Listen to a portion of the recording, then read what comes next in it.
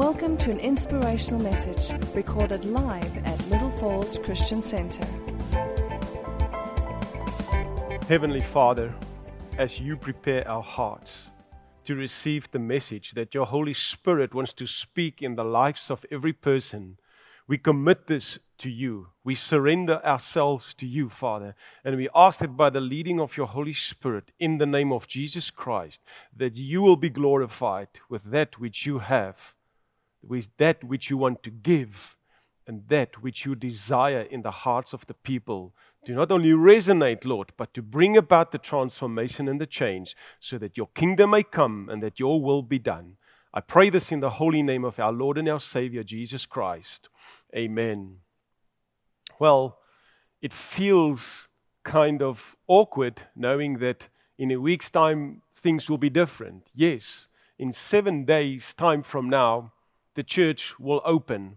And there's great excitement and anticipation, certainly from us here at the church and from the people that we have been speaking with.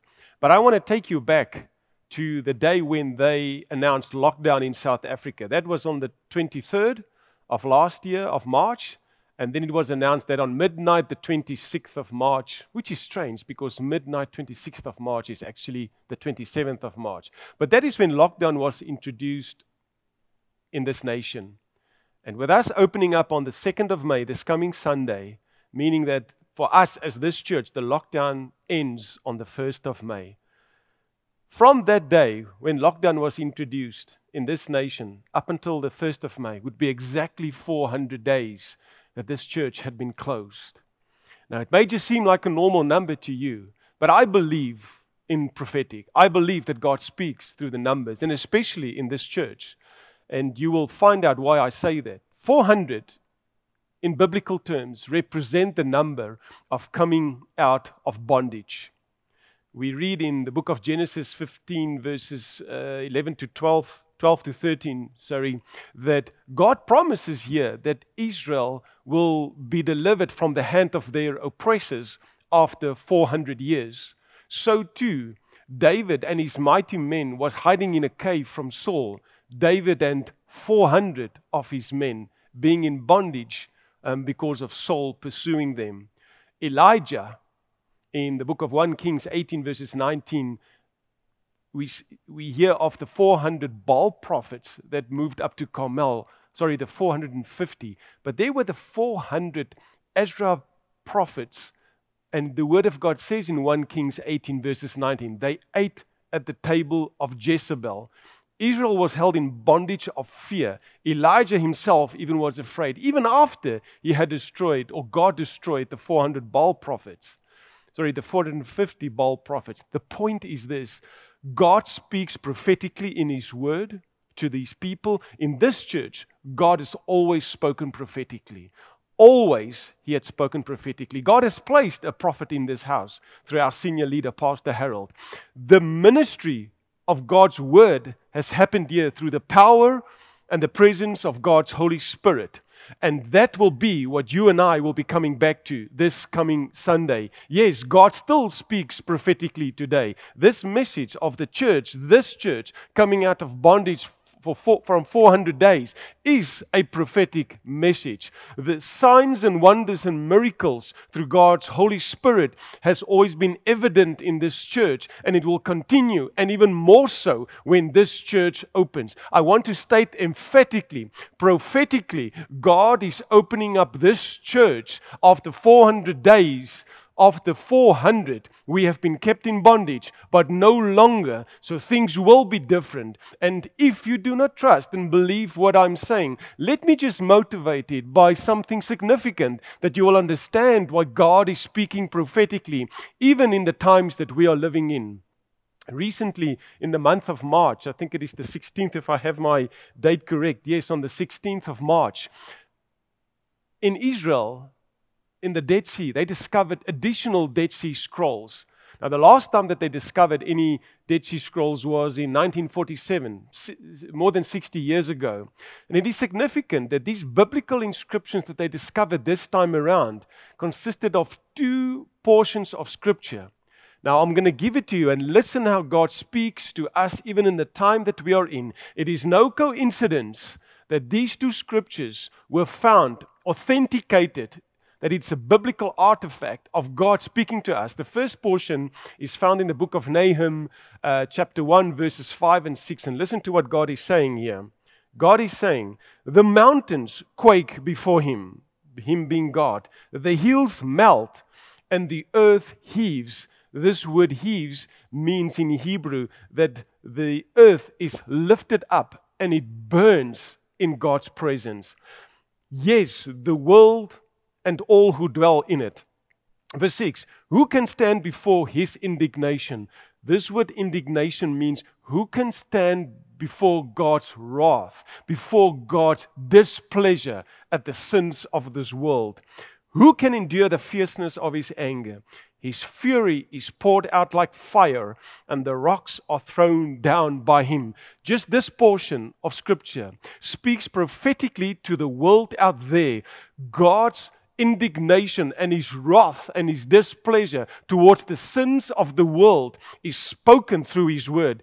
God is speaking to the world right now at this point in time.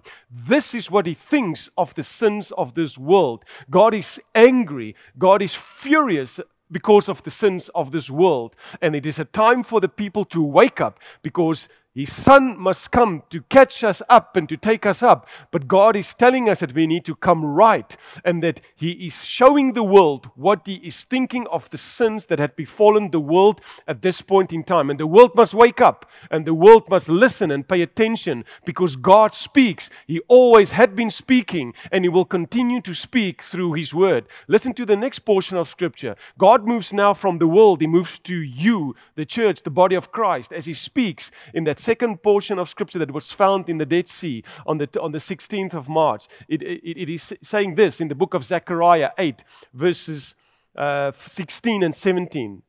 To you, God says, these are the things you shall do. Speak each man the truth to his neighbor.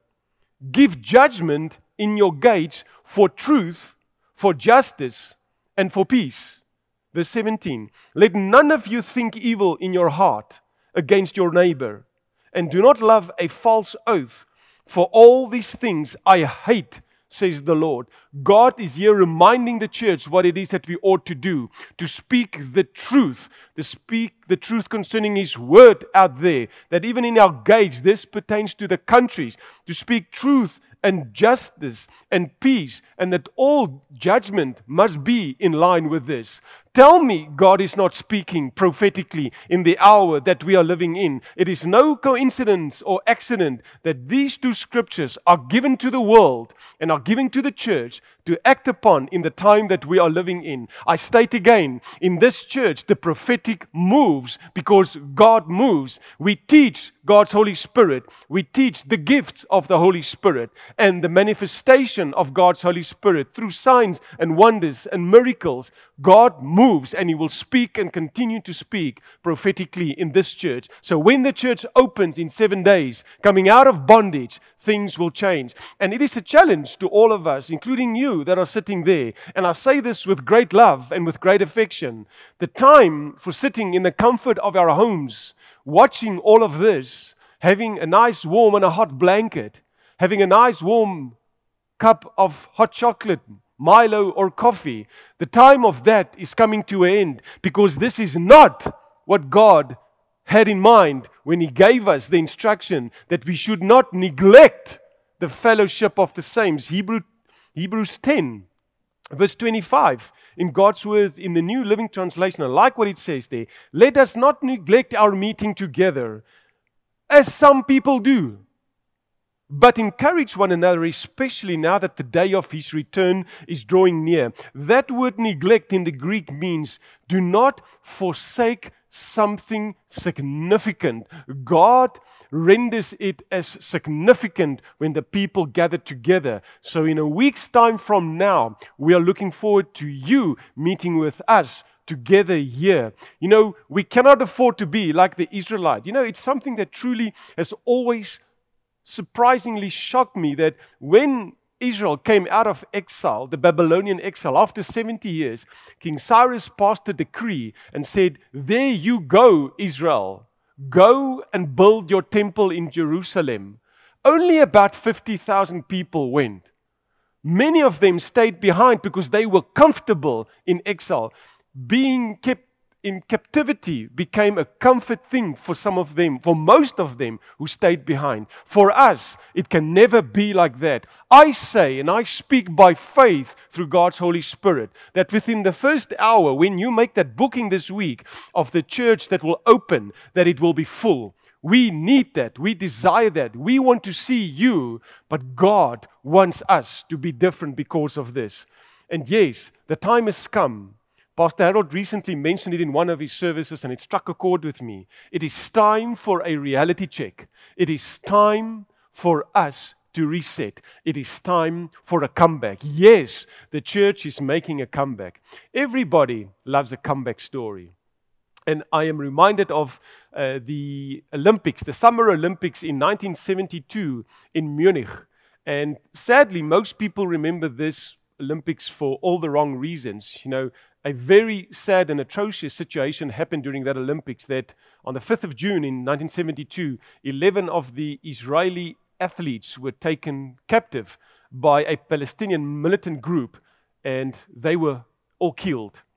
But 3 days prior to that, a wonderful, miraculous, wonderful event took place. A man by the name of Dave Wattle, a USA athlete, he qualified for the Olympics to compete in the 800 meter as well as the 1500 meter. Now, just briefly, he was predominantly a 1500 meters athlete. He never ran the 800 meter.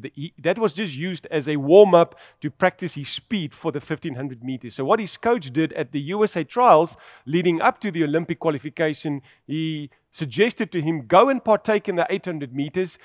It's a way of working on your speed in order to prepare for your favorite race, the 1500 meters. So he does, and he goes, and what happens? He wins the 800 meter at the Olympic trials. His coach comes down and running to him and pointed out to him, look at the time. You have just equaled the world record. And this was a surprise to him as for everyone else. So yeah, he goes off to the Olympics. But in the whole event in build-up to the Olympics, he gets married. This is now a couple of weeks we're talking about. He gets married, he goes on a honeymoon, to great aggravation and frustration of the USA Olympic coach. So much so that they reckon he would not even go past the first round of the 800. But he was okay with that because his favorite race is the 1500. The 800 meter was only used for him as a warm-up. What happens at the Olympics? Also, he had tendinitis in his knees, and he was struggling. So, above all expectation, he qualifies for the final of the 800 meters, still knowing this is not his favorite race. So when the race starts, 8 athletes qualified. And the favorite is the Ukrainian runner who had been unbeaten in Olympic 800 meter finals for the last 4 years. So as they took off, and at immense pace, suddenly he's stone last of the 8. When they go down the bend with the cameras, you can't even see him in the frame of the pictures. After 400 meters, he's stone last. And those of you who know a little bit about athletics, especially the 800 meter, you don't run 800 meters. You don't jog it. You sprint it, essentially. They run an average time of 1 minute 42 seconds or so. That time it was 1 minute 45. So there's no jogging, no running. You sprint it, essentially. So he's so far behind. After 500 meters, with 300 meters to go, he's still lost. And he thinks to himself, I've got to do something, because at least I must try and go for a podium finish, meaning that at least he would end third and obtain a bronze medal. So he decides to start passing the runners. By 100 meters left, 700 meters completed, he was lying fourth, and he just had to beat one more person to qualify to be on the podium to receive a medal. And he realized his pace was actually quite fast, and the runners were running slowly. They could not keep up with the pace that he was suddenly running at. And he passed the fourth runner, he passed the third runner, he passed the second runner, and right at the end, he just pips the guy in front of him, and he wins the Olympic gold medal. It is regarded as one of the greatest comeback stories in athletics history. A person being so lost in a race, not it being his favorite race, winning it against all odds. The Bible has got the best comeback stories of all. We all heard of Job, know what happened to him, being so prosperous, all of it changed, and then him finding his way back with God, and God restored to him twice as much. Then there's also Gideon. Gideon, of whom the angel of the Lord says to him, mighty man of valor, who God speaks of him. But what does Gideon say? He says, I am the weakest in my father's house. Our clan is the smallest of all in the tribe of Manasseh. But God lifts up Gideon, and Gideon's comeback is him and his 300 men go and they defeat the Midianite army of more than 120,000 people. Now, if you do simple math here, that means each person effectively defeats 400 people. God does impossible math. Then there's Moses. Moses, 40 years took him to make a comeback, and what a comeback it was. And then there's Paul, for me, one of my personal favorites. Saul, when he comes back, he's Paul. Not just a change in names, but everything about him changes. But the greatest comeback of all in the Bible is that of our loving Father. You see, when Satan tricked and tempted man and fell into sin, we were doomed for eternal damnation. And so Satan thought as well. What was God's comeback? The Father provided a way out through salvation. God always had salvation in mind. His Son was the answer. His Son was the comeback so that we would never spend eternity in hell, but in heaven, should we believe. We all love a great comeback story. You see, there's one thing that all these biblical comeback stories have in common. One thing, and this is that at some point in time, they all step aside and they allow for God to come in. They get out of the way. They step out of the way so that God can move in. And Satan hates that. You know, Satan will do anything. He will do anything to stop you, every man and every woman, from stepping aside. He will stop them from doing that, because this is what happens. The moment that we get out of the way, the moment that we step aside and allow for God to move, that is the time when breakthrough comes. And there are countless stories concerning this. And I want to take you to the book of Genesis, chapter 42 to 49. And I will give you a summary of what it is that I want to talk about, because most of you know what's happening in this particular story. And in Genesis 42:36, just as a background quickly, Joseph sends his brothers back. He had seen them now, they don't know he is Joseph. But he tells them, you must bring back Benjamin. He keeps one brother behind, which is Simeon, so he is imprisoned. So the boys arrive at home and they tell their father Jacob what had happened. And he's furious, but he's heartbroken. He's upset because this is what he says in Genesis 42:36. He said to them, you have bereaved me, when he receives this information and this news. You have bereaved me. Joseph is no more. Simeon is no more. And Benjamin you want to take. All these things are against me. Now, to understand how Jacob feels, that word bereaved in Hebrew means this. When he says, you have bereaved me, he says, you have allowed me to experience what it is to have an abortion or to have a miscarriage where there is a physical loss of life. That is what Jacob says to his sons. Reuben, the eldest, then go to him and says to him, I am prepared to offer my 2 sons in exchange that you will send us to go to the man of Egypt and to take Benjamin. Jacob refuses. He is absolutely stubborn. He listens to no reason. He is hard-headed. He refuses to bow down to any request. So what happens? Over time, the food becomes depleted. Jacob refuses. He's absolutely stubborn and unrelenting concerning changing. And here is the thing. No situation is going to change if you do not change. At this point in time, there is nothing that is changing here. Jacob is so concerned about his situation. He is so self-centered. And this is what happens to many of us. When we become so focused upon our situation, upon the situation that doesn't change, we cannot see that we are the reason that the situation doesn't change. You see, Jacob was so fixed upon how he was bereaved, of how he was done in by. He was more concerned about the 2 sons that are supposedly dead For him, Joseph was dead, and now Simeon is imprisoned. May as well be dead, because there's no way that he was going to sacrifice Benjamin for that.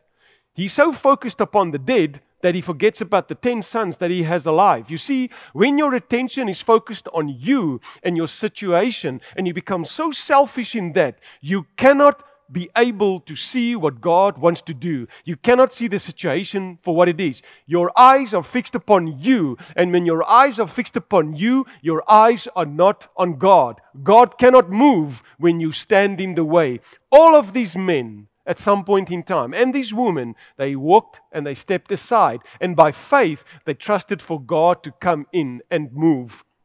And here is what happened. Genesis 43 verses 6. Now suddenly the food is depleted. The situation is now calamitous, worse than before. They have nothing.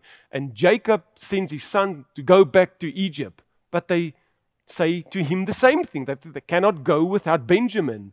But now Judah speaks to his father, and Jacob listens to reason. Isn't it wonderful that sometimes, most times, when we are in such calamity, when we have nothing, there's no food, the situation is disastrous, they are going to die because of his stubbornness and his refusal to listen to reason, or because of his selfishness. Everybody is suffering here in this house. And now he listens to reason.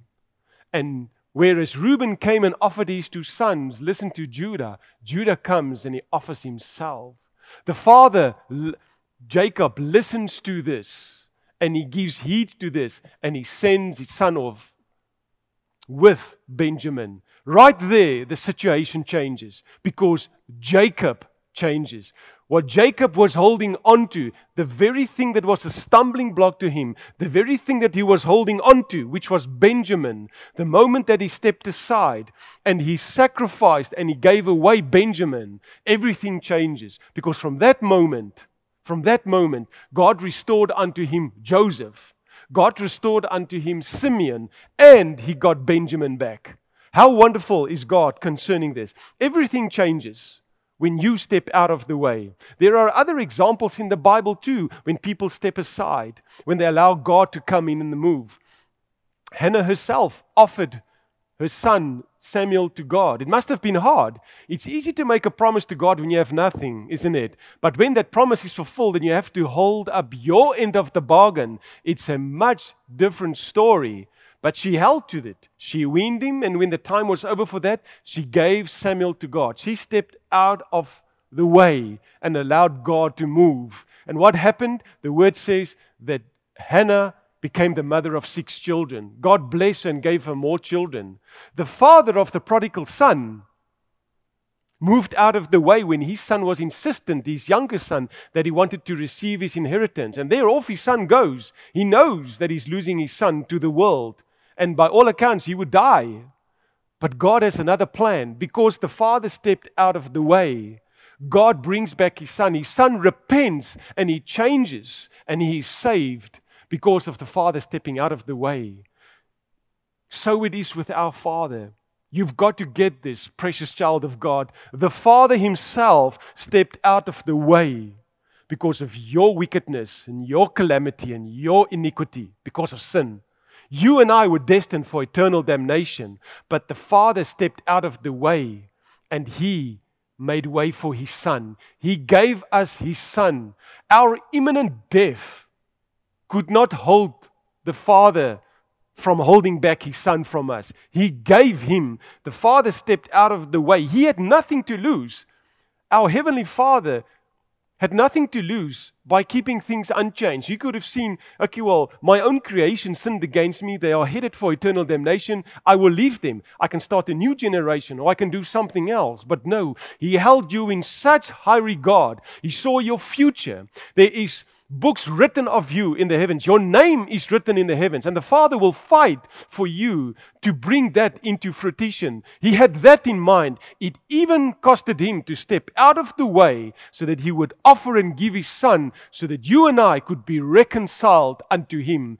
He was willing to step out of the way. I ask you this, what is your excuse for not stepping out of the way? What is the reason why you don't move and get out of the way? Are you so caught up in the selfishness and the stubbornness that all those around you are suffering too? Are you so concerned with what you have lost that what you have you don't even see? What will it take for you to come to that place? Will it be like a Jacob, where there is nothing, where you have nothing anymore, where you have been depleted of all things, including food, that you will bow your knee to God and listen to reason for God to usher in a change? What will it take for you to make a comeback? Look at what happened to Jacob.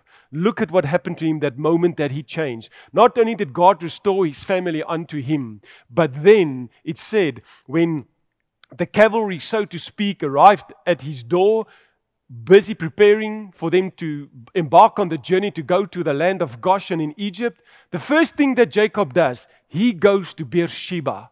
At Beersheba, he does what his father did, Isaac, and he does what his grandfather, Abraham, did. He goes and he prays to God. He goes and he makes an offer to God. And what does God do? Our Father, He answers him and appears to him in a vision, and He says to him, go to the land that I'm sending you to. He's sending him to an enemy land, to Egypt.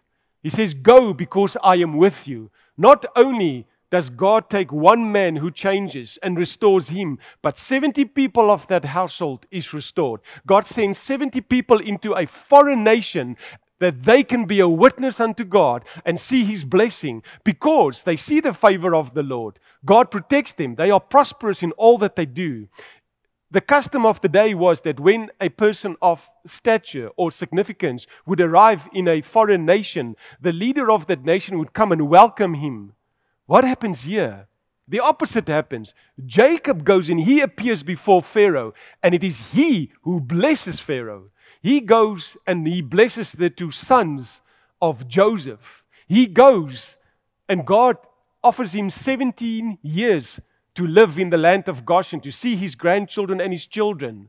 And at his deathbed, he goes and he prophesies and speaks over the 12 children who would become the tribes of Israel, prophetically speaking into their future. This is what God is able to do for you when you step out of the way and allow for God to move in your life. You know, in the book of Acts, we hear the story. And I just want to read you from this portion of Scripture, Acts 11, verses 22 to 26. Because you've got to know that Satan has got a plan for the church. He's always had a plan for the church when he saw what God was doing. His plan, Satan's plan, is for the church to be scattered and to be confused. God's plan for the church is to be scattered, but to be used.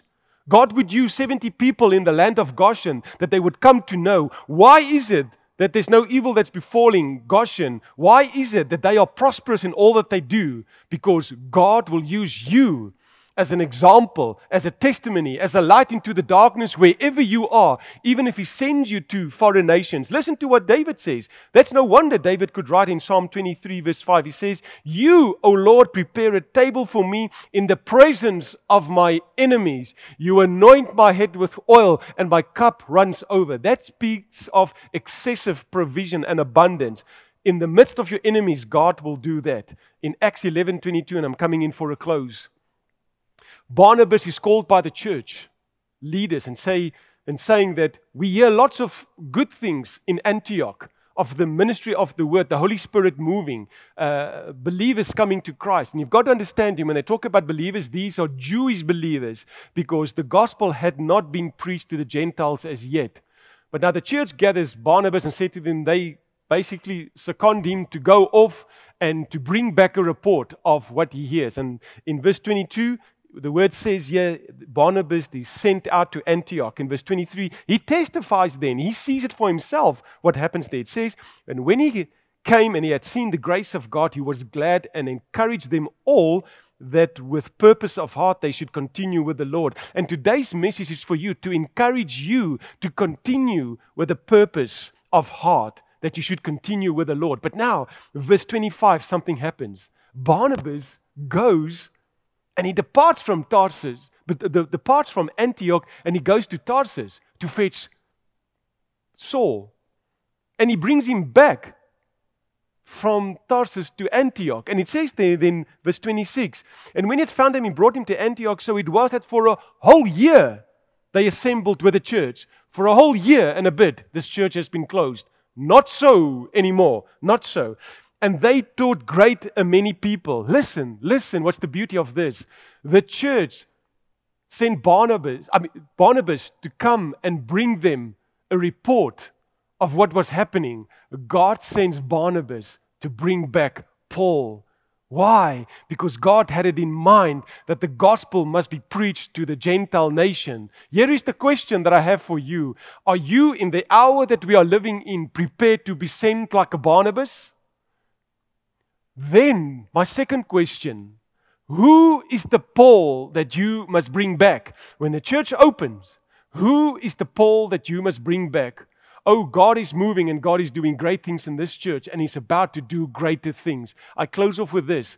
I've earlier mentioned about the Dead Sea Scrolls. That was the additional biblical scriptures that were found in the Dead Sea Scrolls.